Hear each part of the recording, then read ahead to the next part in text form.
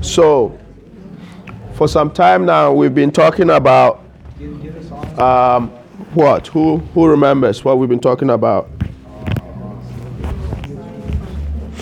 Jesus on trial. Jesus on trial. And what have you learned about Jesus on trial?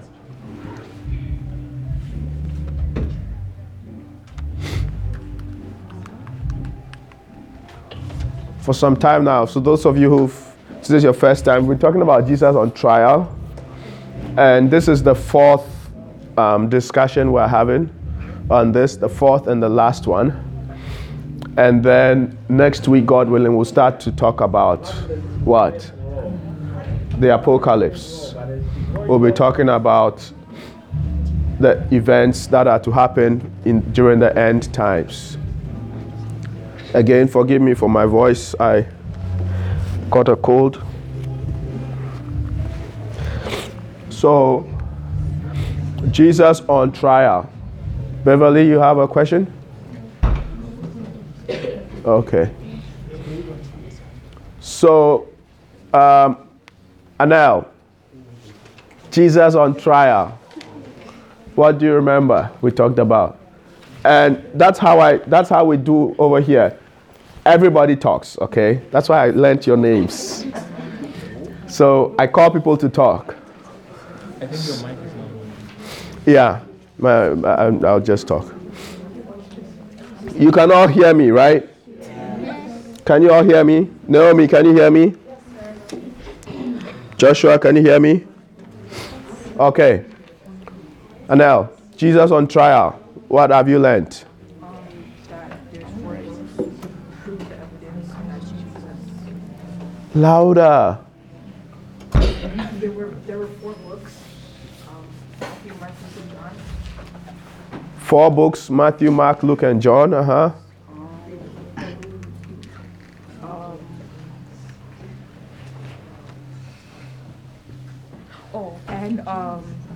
The one that we did last week about the prophets and how they proved that Jesus, to prove the things that Jesus did.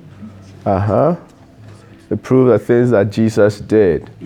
Okay, great. So we learned that we can rely on the records that talk about Jesus: Matthew, Mark, Luke, and John, as well as all of the whole Bible, right? That the Bible is credible, it's reliable. And then we also learned that the Bible, having been passed down to us through many different copies, has not changed from the original. And so the Bible you have in your hand is reliable. You can trust what it says. How did we come to that conclusion? We sort of critiqued the Bible as a textual evidence. You know, in law right now, when somebody goes to do something, or there's any crime, what lawyers look for, or the forensics, what they look for is what? Evidence. And one piece of evidence is called textual evidence. Is there any written document that can provide information on something that happened? Right? So they call that textual evidence. And every textual evidence, they have a criteria by which they can judge that evidence if it's credible, if it's reliable, has it been altered in any way, is it something that we can trust the information it's given, right? And so we learned that one of those tests is the ability test. Do the people who wrote that document have the ability to write it, to retain the information and to transmit that information onto the paper, right? And we also looked at what other tests, the corroborating test. Are there other documents outside of what has been written that confirm what has been written? And then we looked at the scientific evidence, where we're saying, are there other archaeological evidence? So if this text talks about a place in Jerusalem called Caesarea Philippi, for instance, have archaeologists been able to unearth a place like that in Jerusalem? which will then confirm that what this was talking about is true. And so textual critics of the Bible have taken the Bible through all of these tests, and there were 8 of them. I just listed a few. They've taken the Bible through all of these tests, and they can confirm that indeed the testimony of the Bible is true. And then now we come to the question of, okay, if it was true what they wrote, hasn't it been changed after they've started copying over the years to us? And we said, okay, let's look at that evidence too. There are many copies from the earlier centuries. How have they been changed compared to now? So there are people that are called textual critics. They look at various variations in the text and they compare it. And after thousands and thousands of comparisons, the conclusion is the Bible we have today has not changed from the original. Okay? And then last Friday, Good Friday, we looked at what? Jesus, does he fit the Messiah description? And we saw that, yes, indeed, he fits the prophecies of the Messiah. For instance, it says in Isaiah 53 that he was going to be bruised, he was going to be beaten, he was going to be afflicted, and he did fit that bill. And many other prophecies about him, where he will be born, the family line that he would come from, right? His garments that the soldiers would part when they crucify him. And all of that happened, proving that he is the Messiah. And also, we also saw attributes in Jesus that make him God, because he claimed to be God. That was why he got killed, actually. He got killed because he said he was God. And so we saw how his crucifixion went last Friday. Did you like it, Beverly? The crucifixion? Last Friday, yeah. Yeah. No, this Friday.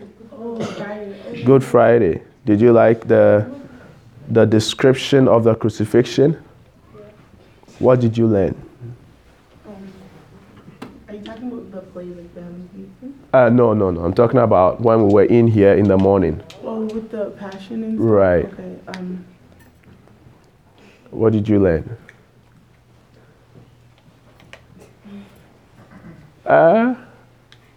What's with that smile? I learned about Jesus dying for us. You learn about Jesus dying for us.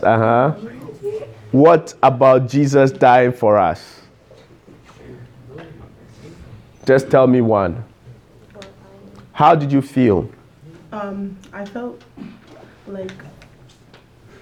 very emotional because he died for us, he took his life away for us, for me. You felt such a sinner, so. You felt very emotional because he took his life for us.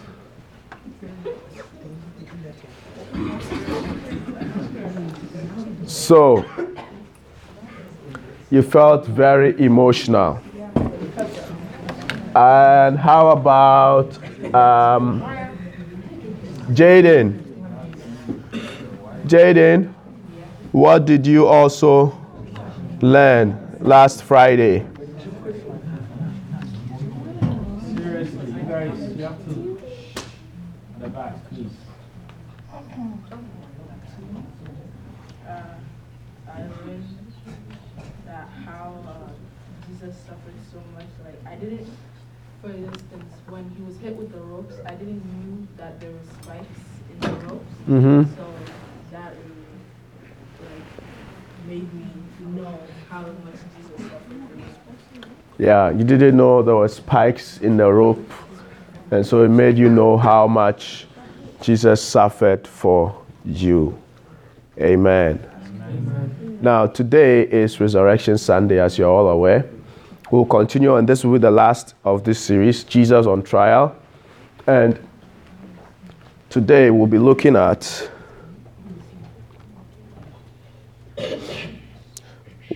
What will we be looking at today? Today we'll be looking at the tomb being empty. Right? Resurrection Sunday, Jesus is risen, and we say the tomb is empty. What about it that's relevant to us? We'll discuss that. We'll also look at the resurrection, and then we will conclude on our Jesus on trial discussion. So under the tomb is empty, we will look at first century tombs, how they looked like, to give us an understanding when we talk about the tomb being empty. We would look at who says the tomb is empty and some of the theories that have been brought forward to sort of discount the resurrection. So one is being the wrong sepulchre theory, and then stolen or bribed. And the resurrection, we'll look at 3 days and 3 nights. 3 days and 3 nights, it said Jesus was died and buried 3 days and 3 nights. If you count Friday, Saturday, Sunday, does it make 3 days and 3 nights? Does it?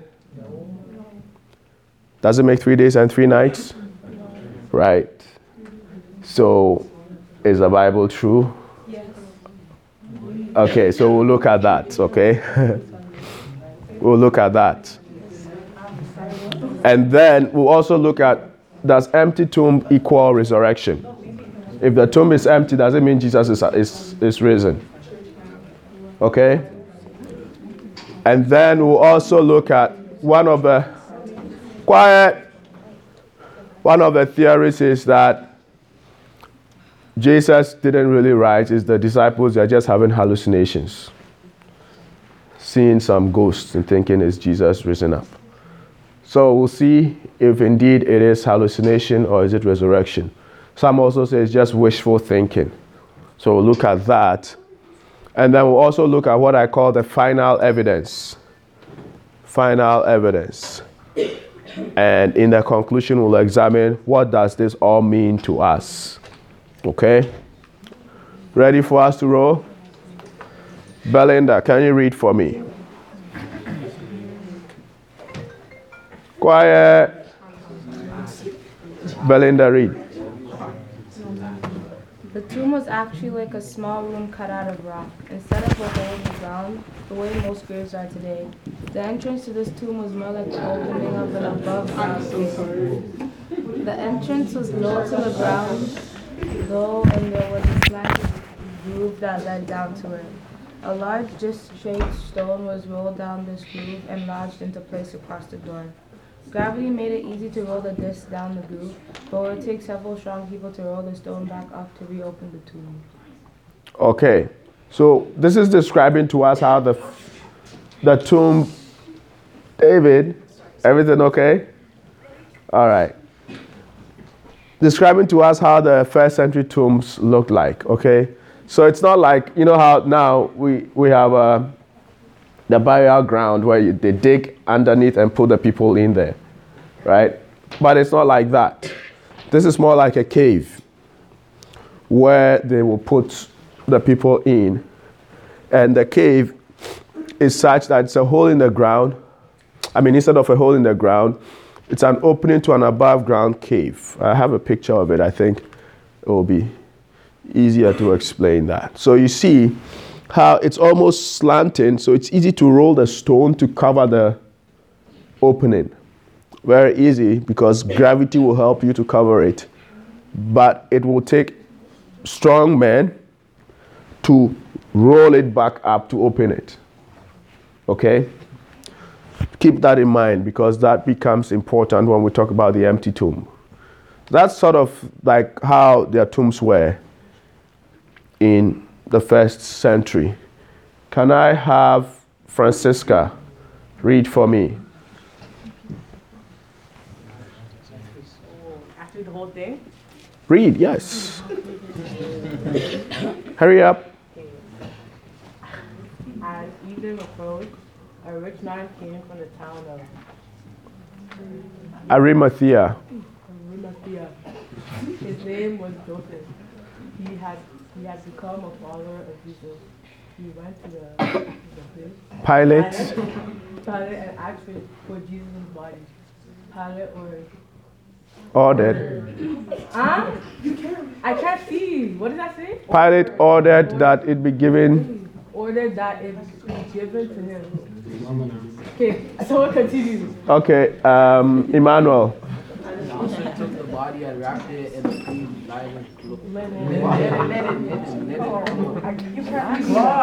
Come on, guys. Guys, please try to focus, man. He placed it in an old tomb that he had cut out of the rock. He rolled the big stone in front of the entrance to the tomb. Then he went away. Okay, Joshua, continue for me. Mary Magdalene and the other Mary were sitting there across from the tomb. The next day, there was the day after preparation day. The chief priests and the Pharisees went to Pilate. So they said, "We remember something that liar said while he was still alive. He claimed, 'After 3 days I will rise again.' So give the order to make the tomb secure until the third day. If you don't, his disciples might come and steal the body. Then they will tell the people that Jesus has been raised from the dead. This last lie will be worse than the first." Great. Beverly, continue for me. Take some Guys, garbage. seriously, you're talking is distracting. If you don't want to hear, please be quiet so other people can hear. Because it's not just about you talking. Even I can't hear, I can't focus. So please, be quiet so even if you don't want to hear it, other people can hear it. Thank you. Thanks. Yeah, go ahead, Beverly. Take some guards with you, Pilate answered. Go, make the tomb as secure as you can. So they went and made the tomb secure. They put a seal on the stone and placed some guards on duty. Amen. So that's a scripture from Matthew 27, 57 to 66. And this scripture is talking about the Resurrection Sunday. Okay? They buried Jesus in the tomb that belonged to who? Who knows? Who was the owner of the tomb in which Jesus was buried? Joseph of Arimathea. He was a rich man. So he had his own tomb he had built for himself, for him to be buried in when he died. Jesus died, and he was a Pharisee, right? He was one of the people who were against Jesus, but somehow after he had listened to Jesus, he got converted. And so when Jesus died, he came up and said, "We can bury him in my tomb." And so it says Joseph took the body, wrapped it in a clean linen cloth, placed it in his own new tomb that he had cut out of the rock. And then he rolled a big stone in front of the entrance of the tomb. So like that, he rolled the stone in front of the entrance of the tomb. Then he went away. Okay, and Mary Magdalene and the other Mary were sitting there across from the tomb. So they saw where the tomb was. Okay, because they were there when he was putting him in and rolling the stone. And the next day after the preparation, the chief priests and the Pharisees went to Pilate and said, "We remember that liar. That liar." First, I want to see those who took part in the drama. Those who took part in the drama. Just a minute. Okay. After, make sure you bring all of them back, Beverly. So, where was I?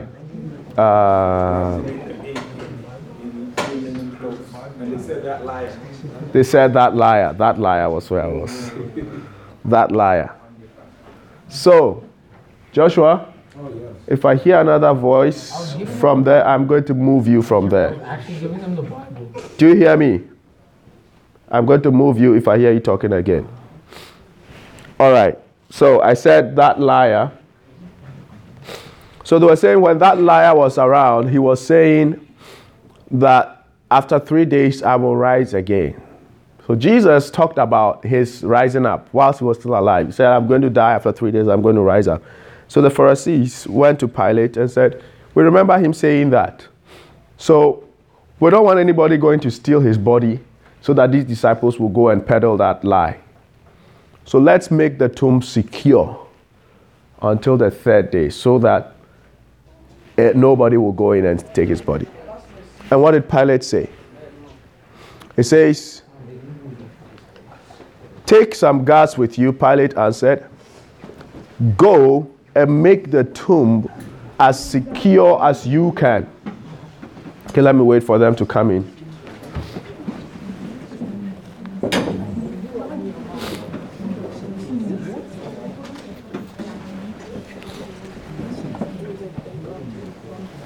Everybody came back? Okay.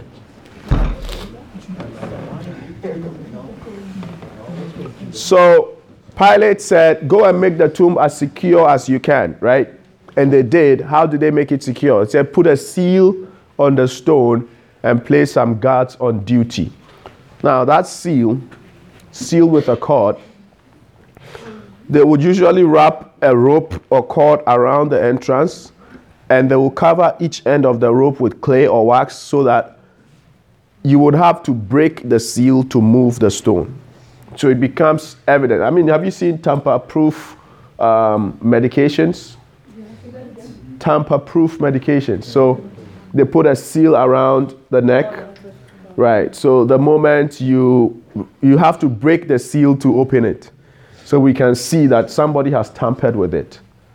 Right. So when it said make it as secure as you can, it's like put a seal around it so that if anybody interferes with it, we can tell that somebody came to open the tomb. Okay? And that's what they did. Made the tomb secure. Now we're going to examine who says the tomb is empty. Let's read this discussion. Nick, you are Christian, and Chris, you are Jewish leaders. So Nick, read. Jesus' tomb is empty. He's been raised from the dead. No, the disciples must have stolen the body. Christian? Jesus' tomb is empty. He's been raised from the dead. The tomb isn't empty. That dead body is still in there. Okay. Now let's follow these two discussions. The first part, we're talking of Christians saying the tomb is empty. Jesus is risen. Right? And the Jewish leaders are saying, no, the disciples must have stolen the body. Now the second discussion is Christians, the tomb is empty. Jesus is risen. The Jewish leaders say, no, the tomb isn't empty. His dead body is still in there. Now just look at these two conversations. Which of the two, the first conversation obviously is what the records tell us. The biblical record, the textual record, which we've proven that you can rely on, they tell us that when the Christians said the tomb is empty and Jesus is risen, the Jewish leaders didn't say the second one. They said, no, the disciples stole his body. Which of the two do you think are saying that Jesus' tomb is empty? Myra. Christians or Jewish leaders? Which of those two do you think are saying the tomb is empty? Jewish leaders or Jewish leaders? Christians or Jewish leaders? Which of the two are saying the tomb is empty? Christians, okay? Okay, but in the first argument, the Jewish leaders said that the body was stolen. So they're also saying the tomb is empty. But in the second argument, they said. Right. So in the first argument, both of them are admitting that the tomb is empty. Now that is significant because the Jewish leaders are not Christians. They are the enemies of Jesus, right? If the tomb was not empty and Jesus was still in there, then the conversation will be more like the second one, where if the Christians come and say the tomb is empty, the Jewish leaders will say, you guys are lying. Go in there, his body is still there, right? So obviously, even the enemies of Jesus admit, even the enemies of Jesus, hey, Prince, hi, long time. Good to see you. Even the enemies of Jesus admit that his body is not in the tomb. Do we all agree? Yeah. Right? Even his enemies admit that his body is not in the tomb. So we have a strong case here that indeed on Resurrection Sunday, the tomb was empty. Even the enemies of Jesus admit that his tomb was empty. Okay? Now, one theory about the tomb being empty is that the woman who found the tomb empty accidentally went to the wrong grave. So they're saying because some of the gospel accounts describe the woman reaching an empty tomb and finding someone who says, "You are looking for Jesus of Nazareth. He is not here." Those who propose this theory, they are saying the women thought they saw an angel, but maybe they just saw the gardener who told them, "Oh, he's not here." In other words, this is not his tomb. And so the woman, ignoring what the man said, going into the tomb and finding it empty and coming to say, "Oh, Jesus is risen." It's all a lie because they just went to the wrong tomb. Are you following? Now, let's see how indeed that is plausible. So, I already talked about that. Let's see how plausible that is. The scripture actually says, Mary Magdalene and Mary, the mother of Joseph, saw where he was put. Remember when we were reading the scripture? When it was talking about when Joseph was putting the body of Jesus in the tomb, the women were there. They were there. They saw where the tomb was. They saw where Jesus was being put. It wasn't like they didn't know where the location of the tomb was. They knew where it was. And why did they want to know where it was? They wanted to know where it was because they had plans to come back and put spices on his body to embalm his body. So they were intentional in locating where it was, right? If I take you somewhere, yes, I'm going to come to you, George. If I take you somewhere and you know you have to come back to the same place, won't you take measures to remember where it is, right? So the women saw where he was put. Yes, Joshua. Who's Joseph? Who is Joseph? The mother of Joseph. I don't know. I have to find out and tell you. I don't want to tell you anything wrong. Do you know? Oh, okay. All right. There's this other scripture. It says, Mary Magdalene, quiet. Mary Magdalene was there, and the other Mary seated by the place of the dead. Right? And this other one, it says, the woman who had come with him from Galilee went after him and saw the place and how his body had been put to rest. So all these tell us, yes, supposed to be Joseph, not Joseph. Oh, okay. So maybe it's just another variant of Joseph. Good. All right. So all these scriptures tell us that indeed, to say that the woman didn't know the tomb and they went to the wrong tomb is just bogus. They knew where the tomb was and they went to the right tomb. Okay? And so, even if somebody says, even if they went to the wrong tomb, their friend who owned the grave would certainly have known where it was. Joseph of Arimathea himself would certainly have known where his own grave was. Do you get it? So that theory that they went to the wrong tomb is just bogus. Okay. Now, if the woman went to the wrong tomb, think about it. If you were one of the Jewish leaders who were against Jesus and his disciples, and if they went to the wrong tomb, why didn't the Jewish leaders just point to the correct tomb and say, hey, you guys, stop all this noise. This is the right tomb. Jesus' body is there. He's not risen. Easy. They would just do that and shut them up. But because indeed his tomb was empty, they couldn't shut them up. They couldn't stop them. Because indeed Jesus' tomb was empty. Another theory is that his body was stolen. Now, let's see how the conversation will go. Sarah, you are Christian, and Belinda, you are Jewish leaders. Let's go. Jesus' tomb is empty. He's been raised from the dead. No, the disciples stole the body. How could they? The guards at the tomb would have stopped them. Oh, but the guards at the tomb fell asleep.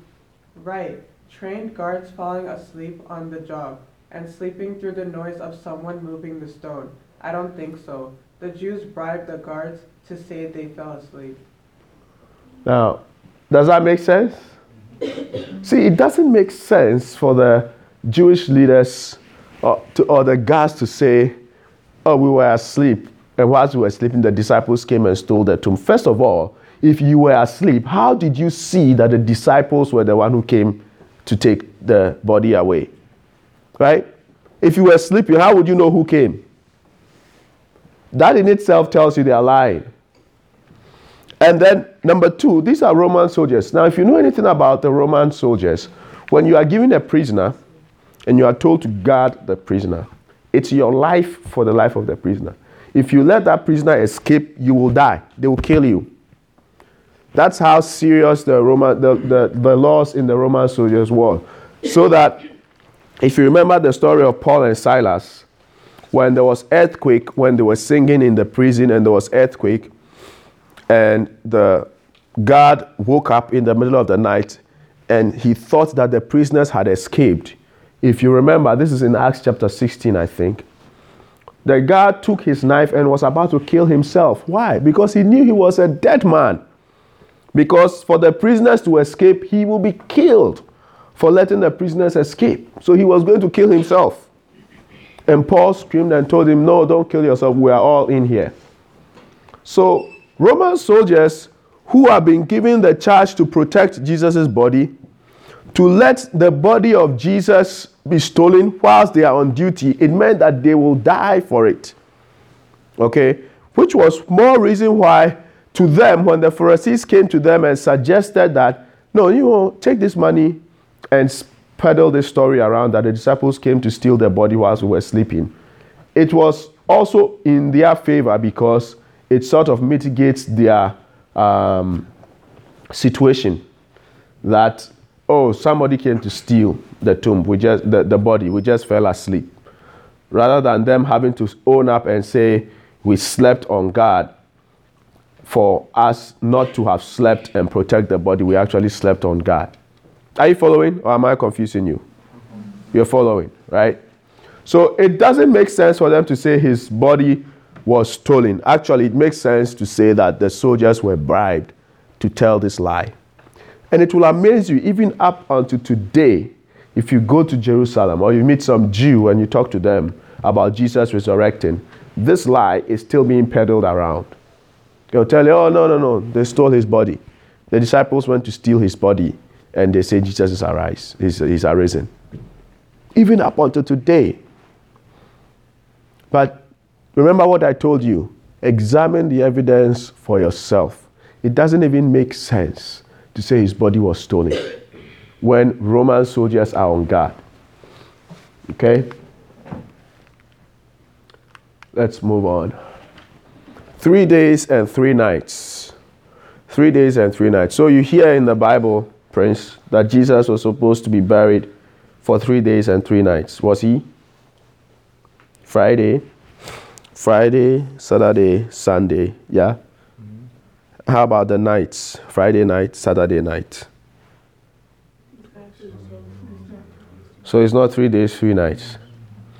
Right? But it says 3 days, 3 nights. Even Jesus said, just like Jonah was in the belly of the whale for 3 days, 3 nights, so the Son of Man will be in the earth for 3 days and 3 nights. And on the third day, he will rise up again. Right?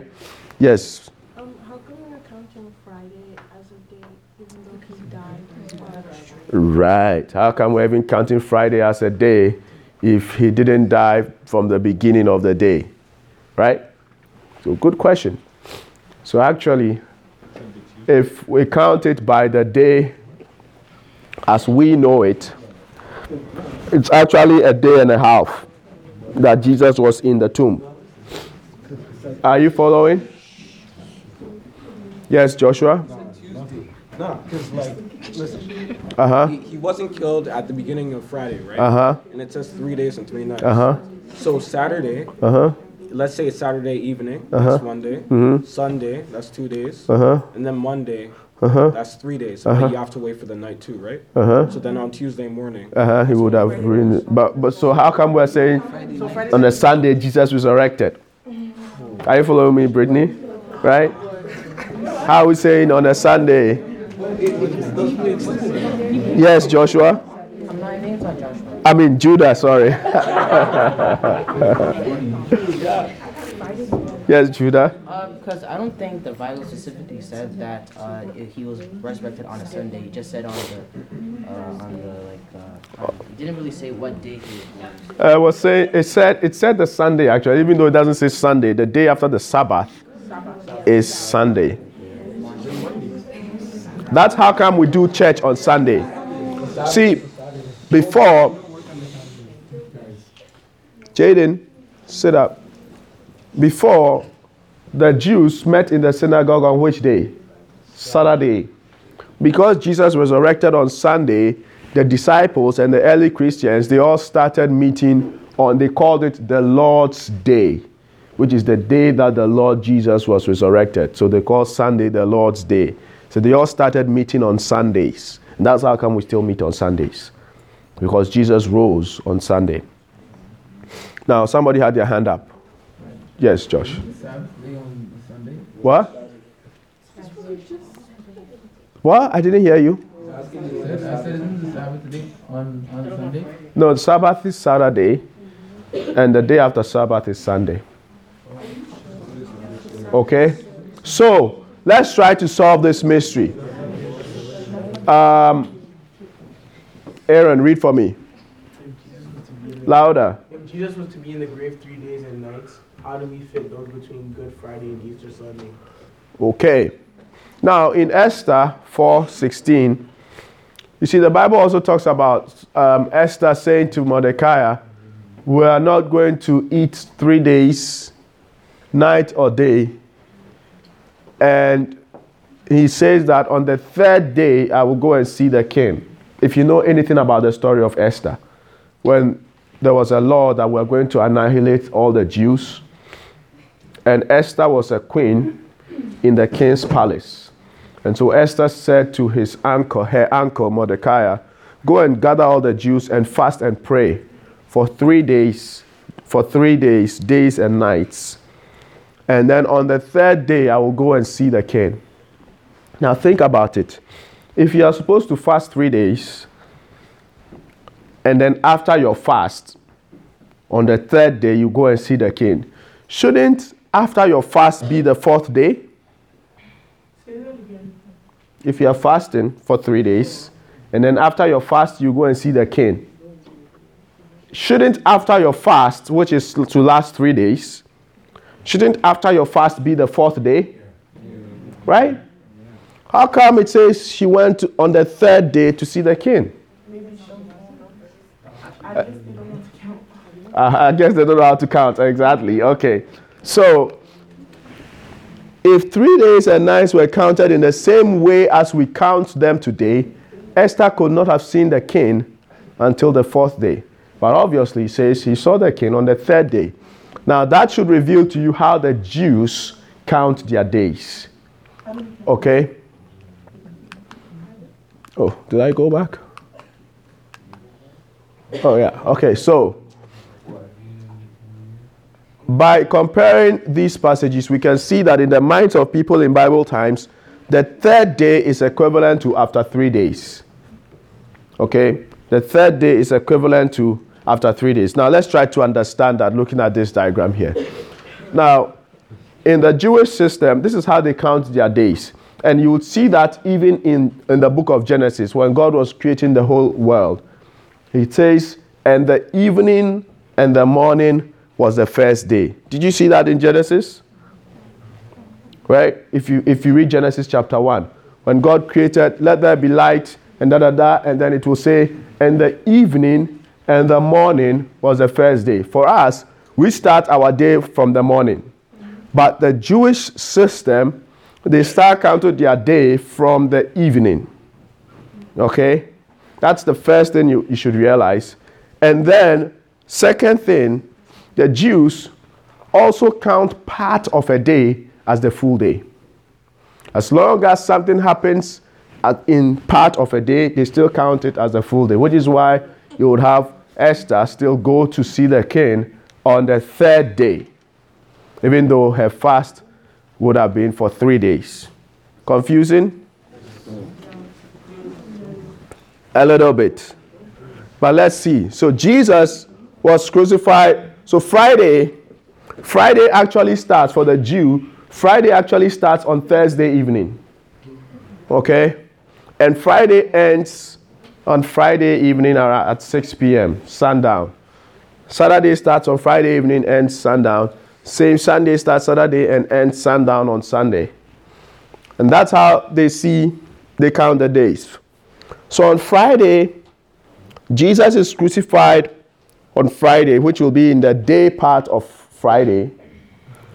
But to the Jew, because that happens in the Friday day, it's still counted as night and day. Do you get it? No, forget about it making sense to you. Just try to understand how they count their days. Right? For instance, if I tell you that to me, this is gray. To me, this looks like gray. And I try to explain to you why it looks like gray. Try and understand me. Don't try to look at it and say, no, this is not gray, this is black. Right? Try to understand the Jew from the Jewish point of view. And so, on Saturday, you have the Sabbath, which begins on Friday night, goes into Saturday. So technically, from the Jewish perspective, even though Jesus was crucified on the Friday day part, because it happened on the day part, they will still count the Friday, the night part, which was a Thursday night. And they will still count the day part and count the Saturday night part and the Saturday day part. And Sunday, even though he resurrects on Sunday morning, the day, they still count the full day. So when the Jewish system says Jesus was buried 3 days and 3 nights, they understand that to mean 3 days, which is 1, 2, 3, and then 3 nights, 1, 2, 3. Okay? In the earth. Does that make sense? Does that help at all? It's just a confusion from how the Jews count their days and their nights. Let's move on. Any question? All right, let's move on. Who hasn't read? Can you read for me, Bridget? You can see. Myra, can you see? Read for me. Yeah, read, Myra. Quiet. The evidence of the Gospels of the early Jews and of the Jewish leaders all point to an empty tomb. But a missing body is not conclusive by itself. The empty tomb could have a natural explanation, like someone stealing the body, or a supernatural explanation like Jesus rising from the dead. Amen. Now, all of you are intelligent people. If the tomb is empty, does it mean Jesus is resurrected? What? No, not necessarily, right? That the tomb is empty doesn't necessarily mean Jesus is resurrected. So, how then do we know that Jesus resurrected? Look at what happened to the disciples. At the time of Jesus' death, they were depressed. Is it hot in here, or is it just me?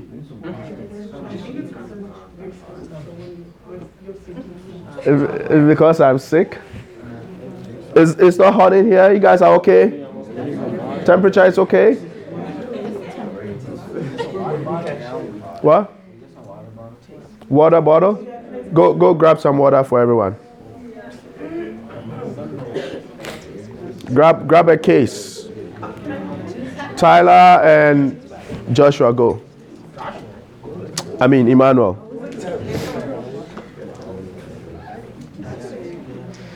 Okay. At the time of Jesus' death, they were all depressed. And as well, Peter denied Jesus 3 times. Okay? And the disciples were afraid they would be put to death. They were hiding behind closed doors. Even John decided he was going back to his fishing because Jesus is dead. Like, we followed you all our lives.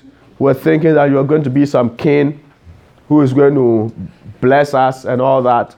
And then we watch you being crucified and you couldn't even defend yourself. So they were all disappointed. Very disappointing. I mean, you think about it. You are building your career, and being a fisherman in those days was a great career. Great career. As it is today. If you're a fisherman today, make big money. Right? Great career they had. And they saw this young man, left everything, and followed him. Thinking that Jesus is going to be a great person. And they follow him, and Jesus is crucified and killed. And he doesn't save himself. Won't you be disappointed? You will be disappointed. The disciples were disappointed. In fact, they were depressed. And then, after they were depressed, all of a sudden, the disciples were out boldly proclaiming that Jesus Christ is alive. Something has happened, obviously, that has made these people who were once cowards, who were once depressed, who were even going back to their previous job, all of a sudden get some energy, going out, proclaiming that Jesus is alive. Even to the point of being killed for what they were saying. They didn't care. They kept proclaiming that Jesus is alive. Now that to me sounds like something more than an empty tomb. Do you get it? It has to be something they have seen. Not just an empty tomb. They had to physically have seen Jesus. Can you just take it and pass it on to whoever needs it? Who needs water? Yeah, pretty much everybody. Serve us, guys.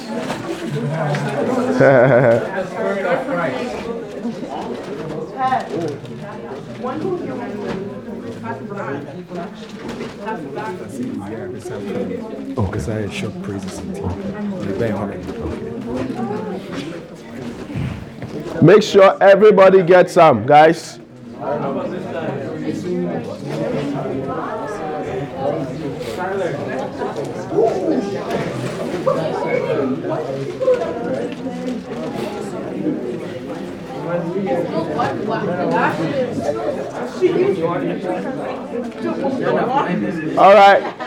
All right. We have to continue.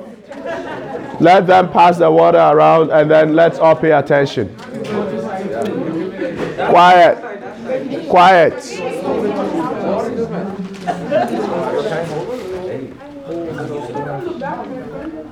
Aaron, you guys should pay attention. Let's continue.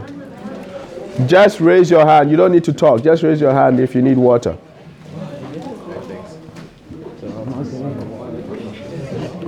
All right.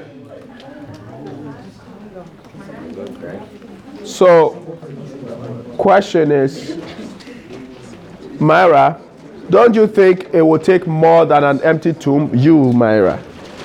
Don't you think it will take more than an empty tomb for the disciples to be boldly proclaiming that Jesus is alive? Because of their faith. What Jesus told them. I mean, it won't just be a wishful thinking or something. It would be something they would see, I think. Right?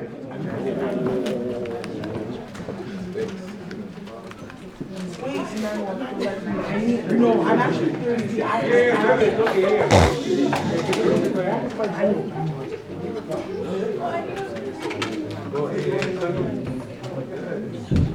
Okay, everybody has water? Not everyone. Oh, I have next one. Who wants water and they didn't get? Show by hand. All right. Is the water done? Is it done? No, here. Somebody needs water. It's done? Anybody needs water? You need water. Okay, can you grab more water, please? All right. Don't be distracted. Don't be distracted. All right. So, it will take more than an empty tomb for the disciples to be proclaiming that Jesus is alive, even to the point of death. Remember, I was telling you, it's one thing to tell a lie that Jesus is alive. It's another thing when they put a sword to your throat and they tell you, is Jesus alive? And then you still insist that, yes, he's alive. Kill me. Right? You have to be fully persuaded in yourself that this is the truth. Nobody in your right mind will die for a lie. If you put a gun to my head, if I keep telling you guys I'm the Prime Minister of Canada, and they put a gun to my head and say, are you the Prime Minister of Canada? I would say, I'm not. I'm not the Prime Minister of Canada. Of course, Jesus is alive. I will not deny. But you said you don't like people that believe in themselves too much. Like, for example, if you're left.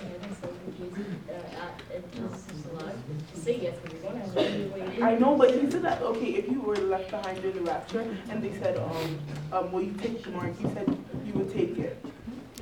I said I won't trust myself. So you would take it. I won't trust myself to even say I won't take it. Right? I won't trust myself to say I won't take it. And when I say, even now, when they put a gun to my head, is Jesus alive? And I'll say, of course, I'll say, yes, he's alive. I'm saying that with prayer in my heart, that Holy Spirit, I hope I will say Jesus is alive. Help me. You know? So what if you said no and then, you don't kill you? And then later on you ask God for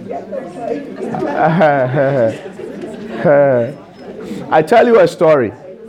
Let me tell you guys a story. And this is a true story. Okay? This is a true story that happened in Siberia, in Russia area, where they were, guys, you're disturbing us. Princess. What was I saying? Siberia. They were going to be killed for their faith.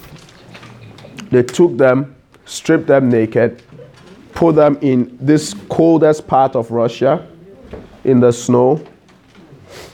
After they had beaten them and everything, right, tortured them, now stripped them naked in the snow, very cold, right,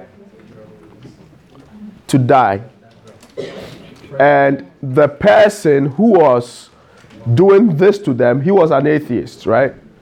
Was trying to make them confess that there is no God, everything about Jesus is false, thank you. That it's not true. And so there were three of them. And as he came to the first one, so he was in his warm clothes and everything with his cigar, keeping warm and saying, you guys, all you have to do is to deny God, deny Jesus, and I give you warm clothes. And you'll be fine. You'll be healed and everything. So he saw the person who was putting them through this torture, who was the atheist. Somehow his eyes were opened and he saw angels on top of each of these three. So each time he comes to that person and says, deny Christ. And the person says, I'm not denying Christ. He sees the angel coming down onto that person and sort of strengthening the person. That he could see. They couldn't see anything. But he, the atheist, could see them. And when he comes to one and he sees that in their thoughts, they are almost having two thoughts about denying Christ or not denying Christ. You see the angels going away. And when they have a resolve to not deny, then the angels are coming down. So he saw that playing out. And so the two of them, the first two didn't deny. They said, we will not deny. The angels came, they died, the first two died, and they received their spirits to heaven. And then the third one, once he came to the third one, he saw that the third one was constantly wrestling whether to deny or not to deny. So the angels will come, and as they are coming, the guy will change his mind about denying, the angels will go back. And he saw that playing out, and then finally the third one says, I deny Christ, I don't know God, everything. He saw the angels go away, and so he came out. And when he came out, this atheist guy, he removed his clothes and gave it to the guy, and he went and took his place. And he said, I believe in Jesus. This is a true story I'm telling you. He said, I believe in Jesus. I believe in the God that these people believe in. He is the true God. And they killed him. You understand? What am I saying? Yeah, the atheist. Of course, you meet him in heaven. The point is that in the moment of death, you should not deny Christ. When Jesus called us, he called us to be faithful. He says, be thou faithful unto death, and I will give you the crown of life. He said, what shall it profit a man if he gains the whole world and he loses his own soul? Okay? So these disciples, the very fact that they were willing to die, not just willing to die, but they actually died for their faith, tells me that Jesus Christ is resurrected, indeed. That's the only explanation I can have for people who were depressed, who were cowards, who were afraid, all of a sudden have some boldness, proclaiming that Jesus is alive, and even to the point of death, not denying him. Amen. Now, besides that, there are also 500 eyewitnesses who literally saw Jesus Jesus who was risen from the dead, the resurrected Christ. They saw him. This is the Apostle Paul writing in 1 Corinthians 15, verse 3 to 6. Gabriel, can you read for me? What I received I passed on to you, and it is the most important of all. Here is what it is. Christ died for our sins, just as the scripture said he would. He was buried. He was raised from the dead on the third day, just as the scripture said he would. He appeared to Peter, then he appeared to the 12. After that, he appeared to more than 500 believers at the same time. Most of them are still living. Amen.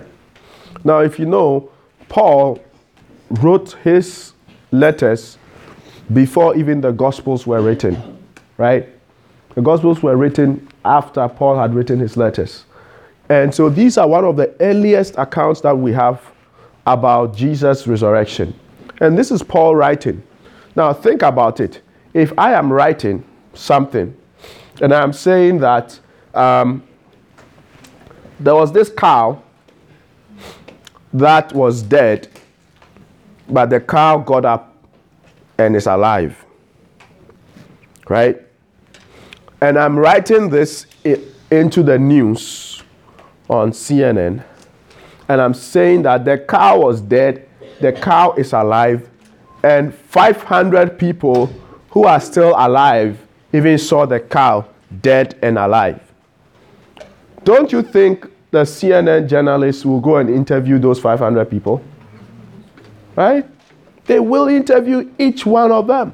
And so I better know my fact when I'm writing that there are 500 people who saw him who are still alive.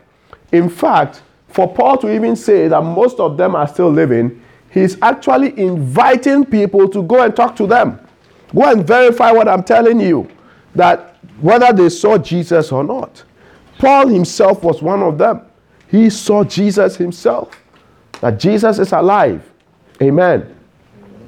And that is one of the strongest proofs we have of the resurrection. Any question? So, somebody says, oh, maybe these witnesses, they are telling us the truth. They are very sincere in their belief. But what they are believed in is just a hallucination, right? Maybe the witnesses were sincere in believing they saw Jesus. Perhaps they accurately reported what they saw, but they have been seeing a hallucination that convinced them they were encountering Jesus when they really weren't. Now, how do we answer that? Hallucinations happen to individuals. Remember I told you about this guy who said he was seeing God? Oh, I didn't tell you. We went to preach. You remember, Paul? I don't know if you were. We went for evangelism on Islington and Finch, those apartment buildings there. We knocked on the door. This Rastafarian guy, he opened the door, he said, "Come in." The whole house was smelling like weed. I told you? No. And then we entered, and we're trying to talk to him about Jesus.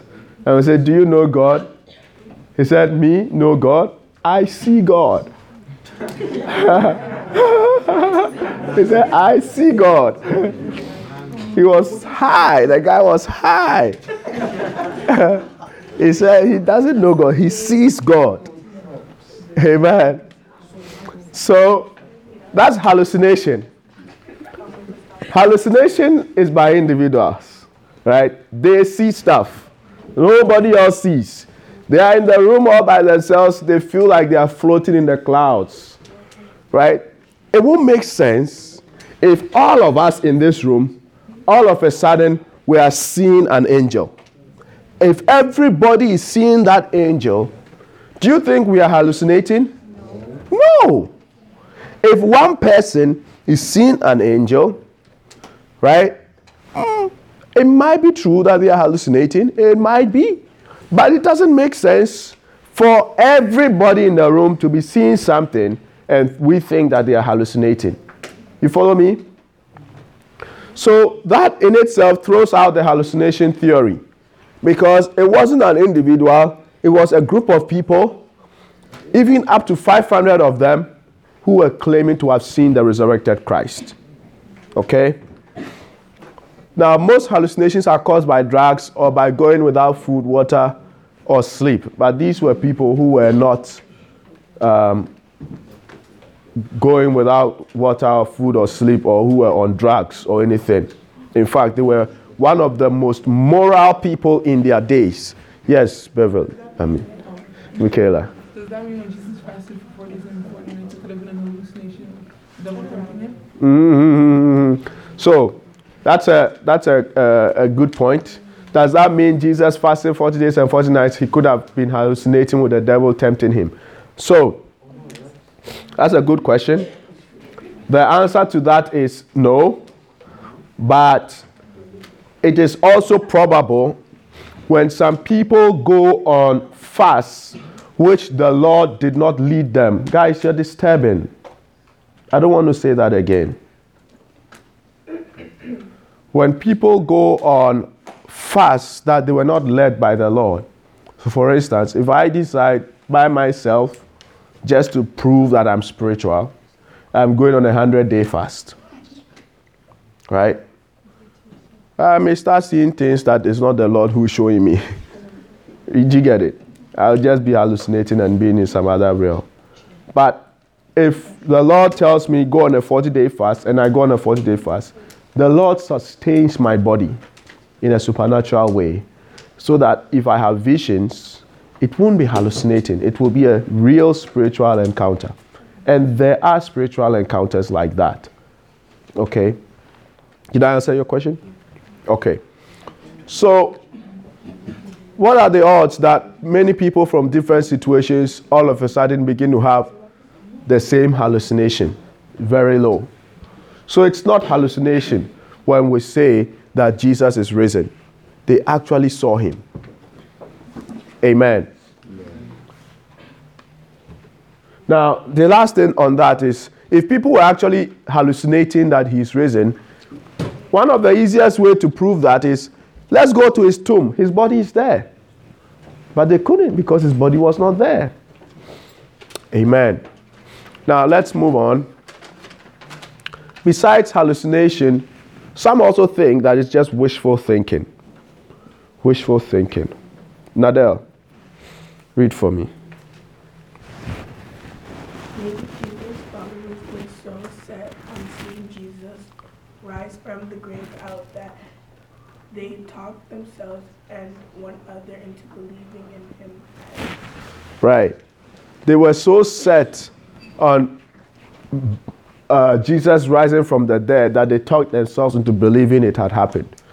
For instance, who can give me an example of some wishful thoughts that you've had? Wishful thoughts.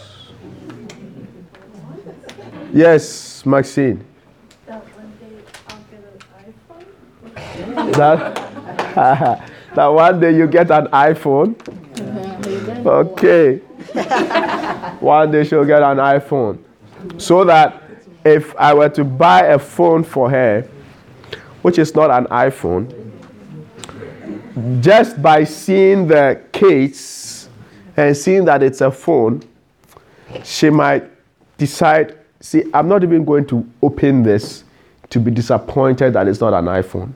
I'm just going to keep it in the box and feel good and tell myself that this is an iPhone. That's wishful thinking, you know, where you try not to face the facts, but you just try and hope that it's what you want. Yes. Like applying to a really good university that like you think you can get into, and then not opening the mail because you already think that your grades are high enough to get into the school. Right. So applying to a university you really want to get into, and you are not going to open the mail to face your disappointment, but you just keep wishing that yes, you're already in, right? Yes, Irina. So this guy died, Uh-huh. and I didn't want to believe that he died, so I just kept telling myself that he really didn't die. He really didn't die. Exactly. Wishful thinking. You just didn't want that to happen. Yes. Fidelis. Fidelis. Yeah. Thinking that there's no more school, but yeah, Tuesday. Aha. How come you guys didn't talk about that? Thinking that there's no more school. Right? Especially when exams is approaching. Just wishing and hoping there's no more school. That's wishful thinking.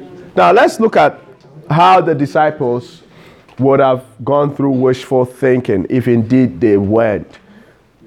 Now think about it. There was too much at stake for them to have just walked by wishful thinking that Jesus is alive. Would you still be in wishful mode if it meant that you will get an F in your course? And you just be in your room wishing that I'll get an A even though you don't show up to write the exam. You're just wishing that somehow the teacher would put somebody's name under your name and give you an A, and you don't show up to write the exam. Who will do that? Irina? Yeah, right. You won't do that if it means you get an F, right? Yeah. Now, guess what? These guys, it wasn't a grade. It was losing their life. Gabriel. It was losing their life.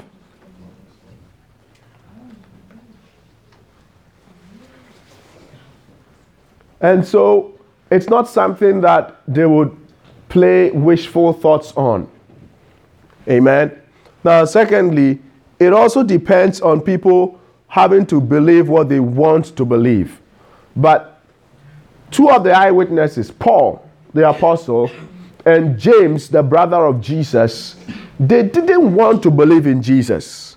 Do you know that? While Jesus was alive, his brother James, who wrote the book of James that you see in the New Testament, he didn't believe in Jesus when Jesus was alive.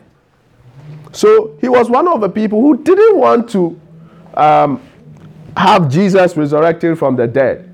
Paul the apostle was persecuting the believers, right? And so for such people to have turned around and all of a sudden they have come to faith in Jesus, you can't explain that with wishful thinking. Are you with me? Amen. Princess, I'm going to move you if you disturb again. Okay? All right. Now, this wishful thinking also doesn't explain why the body is not in the tomb. All right. Let's move on. The final evidence. We're wrapping up. The final evidence. If Jesus resurrected however many years ago, and today it doesn't matter whether he's dead or alive, why is all this important? If it really doesn't matter whether Jesus is dead or alive today, why would it matter if he resurrected 2,000 years ago? Do you get it? That's the final evidence in my thoughts of Jesus being resurrected. People all over the world are constantly encountering Jesus, constantly having an encounter with Jesus in their life. You and I, we are here today because we have had an encounter with Jesus. If this man was dead, we would not be encountering him. There are thousands and thousands of countless examples of people whose lives were like black, dark, mixed with all evil, who encountered Jesus, and all of a sudden they have changed, and they are preaching the gospel. They have a wonderful family. They are good people, all because they encountered Jesus. Are you with me? There are countless stories of people who didn't believe in God, who were Muslims, who encountered Jesus, and their lives have changed. That, to me, is the final evidence that Jesus Christ is alive. If he was not alive, how do we explain him changing people's lives in the way that he does? Every day, we see stories of people being healed. Recently, there was a story of a dead man who was raised to life in one of the crusades in Nigeria. Why? He's saying, of course, yeah, you believe that the devil can do something like that, but not God? Yeah, the devil can fake stuff, but this is real stuff. This is Reinhard Bonnke. If you've heard of Reinhard Bonnke, he went to do a crusade, and there was this man who had been killed in a car accident. They brought his body to the crusade grounds. They prayed for him, and he was resurrected. He was raised to life. Okay? Now, how do you explain many of the miracles that we read that Jesus was doing in the Bible? They are being done today by people who believe in Jesus. The only way I can explain that is the same Jesus who did those miracles, he is alive today, and he's doing those miracles through people. Amen. That is the final evidence to me that Jesus Christ is alive, that he is not still in the tomb. That the tomb is empty is proof to me that Jesus is alive because he is alive in my personal life. Amen.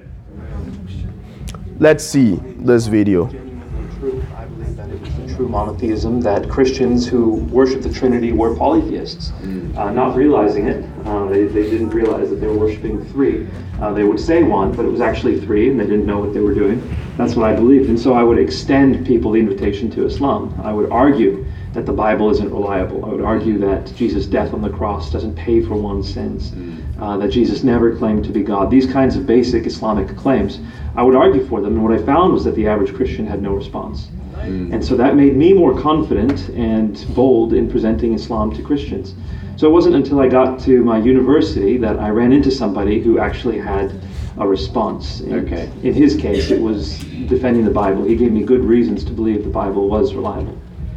So this person was obviously very influential. You had, I think, a number of long-running discussions and debates with him. You were roommates, is that correct? Well, we met because we were both on the debate team, and we were on a tournament together. We ended up rooming together on those tournaments. Yeah. But after that, I found out he was studying biology. I was doing pre-med. And so we would sign up for classes together. We would study together. And in our free time, we would just argue about the Quran and about the Bible. And so, yeah, we really did have great long discussions, which lasted over the course of years. I mean, he didn't convince me of anything overnight. It was the fact that we had this long-running discussion where we could revisit things that we had discussed before. What would you say was the turning point for you then? The turning point, I would say, was, well, first we didn't talk about Islam critically right away. We talked critically about Christianity, and I was quite convinced that the Bible had been altered over time, that Jesus never claimed to be God, that the Trinity was unreliable in terms of unviable as a concept even. And so over the course of these discussions, he was able to show me how he could rely upon the text of Scripture, how we could know that the New Testament message has not been changed. And it took me about a year, but I realized that's probably true. But then I asked, where in the Bible does Jesus claim to be God? Now that's kind of the most important thing for Muslims, because Jesus is a prophet, according to Muslims. He's the Messiah even, but he's not God. And according to the Quran, he never claimed to be God. So if we find that the New Testament is reliable, and therein he claims to be God, that's a problem for Muslims. So first looking at the Gospel of John, and then moving my way through the Synoptics to Mark's Gospel, I realized that Jesus always claimed to be God. All four Gospels, he's God, even before the Gospels were written, if you believe Paul's writings came first, which most people do. Paul says Jesus is God. The early Christian community uniformly said Jesus is God. And how are these Jews, who are so emphatically monotheist, saying this man is God? It only makes sense if we conclude that Jesus himself claimed to be God. And so when I realized that the historical evidence was in favor of Christianity, that's what got me to bend my knee to God and say, God, can you show me who you are? It wasn't that I was convinced Christianity was true, but that's when the search went from an academic one to a heartfelt one. And that man is Nabil Qureshi. He just passed on I think either last year or so. He died. He had cancer and he died. But he was a Muslim, and he converted to Christianity because of his encounter with Christ. And he became an evangelist, preaching across the nations of the world to people about Jesus. You know, if Jesus is not alive, these things don't happen. Like, you can't turn people's mind like that without a personal encounter with Christ. And there was another video I wanted to show you, but it was long, so I didn't show you, of this man by name, what's his name? Nicky Cruz. Nicky Cruz. You should Google him. Hardcore gangster. I talked about him, I think, at camp. Hardcore gangster who encountered Jesus. Now he's an evangelist preaching across the nations of the world. These things show us that Jesus is alive. Amen. So we have seen all these stuff today. Now let's look at the conclusion. So what? And this is where I want you all to personalize everything we've learned. Because I don't care about stuff that goes into your head. It's stuff that goes into your heart that will really change you. It's in your heart. That's where transformation happens. So, if Jesus is the Son of God, then his teachings are more than just good ideas from a wise teacher. They are God's insights on which I can confidently build my life. If you know that Jesus is the Son of God, and yet you take his teachings lightly, you are deceiving yourself. Are you getting me? Maxine, yes. Are you listening? Yes. If you know that Jesus is the Son of God, and you know that the Bible you are holding has his words in it, and you take it lightly, you are deceiving yourself. You know? Because if he is the Son of God, and he said some things, then I should pay attention to what he has said.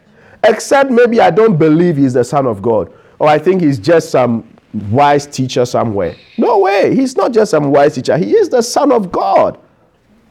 Are you listening to me? So I would take his teachings seriously. That is why when I became a Christian like you guys, I decided that I was going to read through the whole Bible for myself. I was not satisfied to come to church for people to be talking to me about God. No, I was going to go on a journey to discover for myself who God is. And so I read the whole Bible. I had a small Bible. It was King James Version. I couldn't understand half of the language, but I still read it anyways.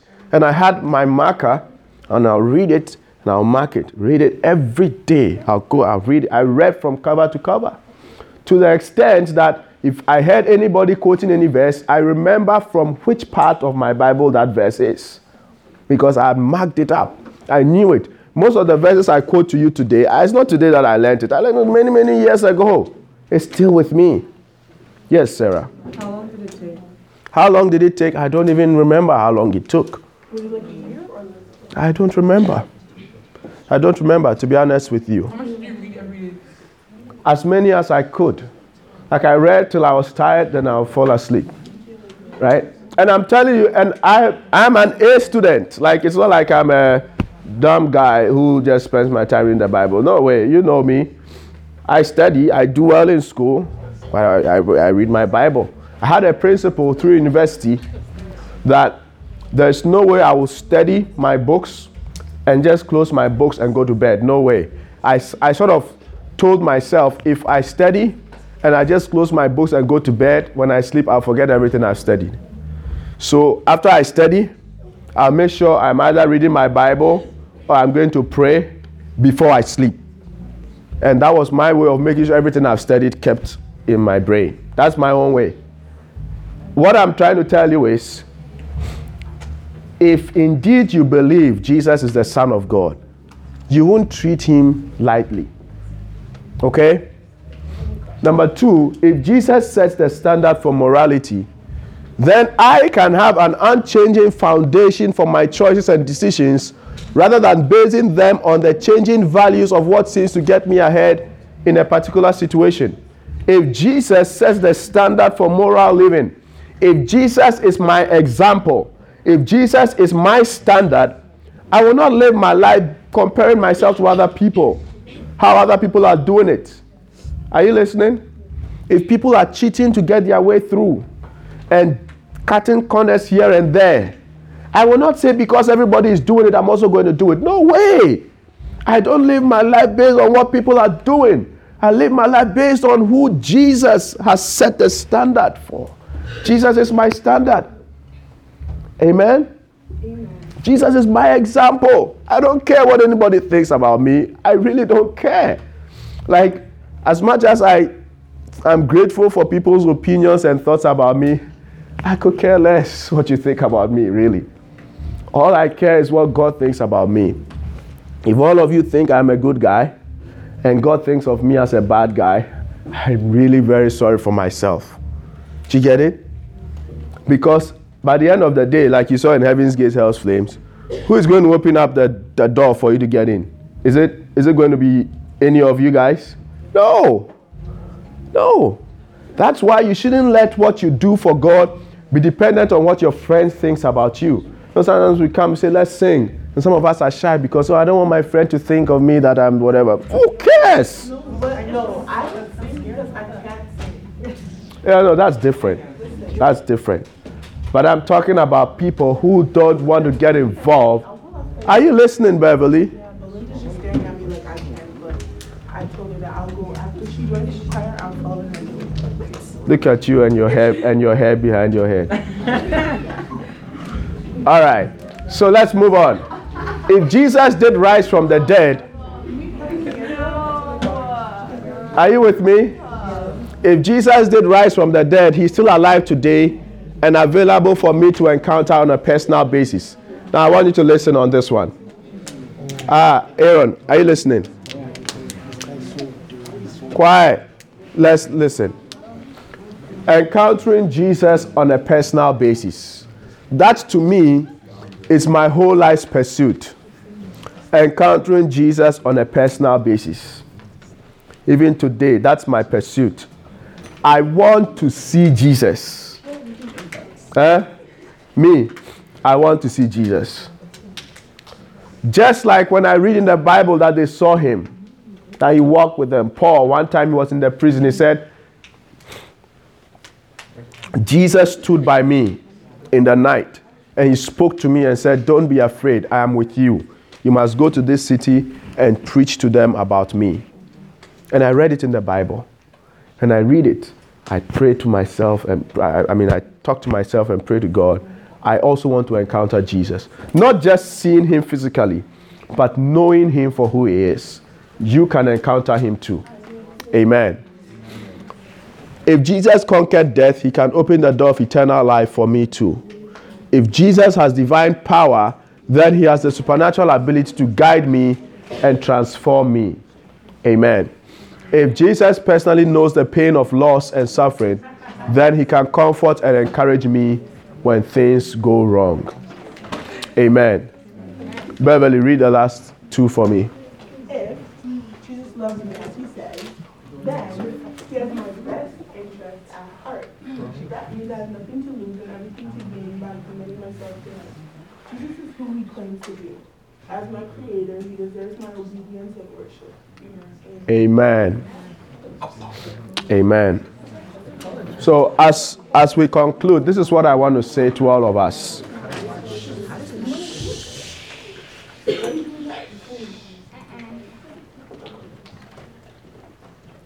This is Resurrection Sunday. If you claim to know Jesus, the question I want to ask you is Jesus alive in your life? Okay? So much of what they say, what do you have to say if somebody asks you, is Jesus alive? What is your evidence of him being alive? Okay? Let's bow our heads and pray.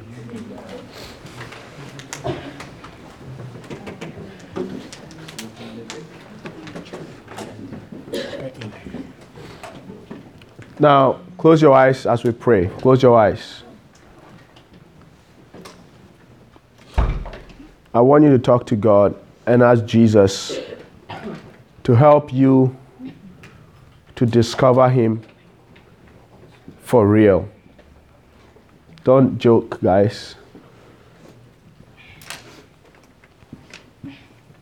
Pray and talk to God for yourself. Now, if you have not given your life to Jesus before, you have not really committed your life to him, I'm going to pray a prayer. Just pray after me. Close your eyes as we pray. Pray after me. Say, Lord Jesus, I believe in you, that you came to die for my sins, that you were buried, and on the third day you rose up again. Jesus, I acknowledge that I am a sinner, that only you can save me from my sins. Today I commit my life into your hands. Save me from my sins. Make me your own. And transform my life so that I also will have a personal evidence of your resurrection.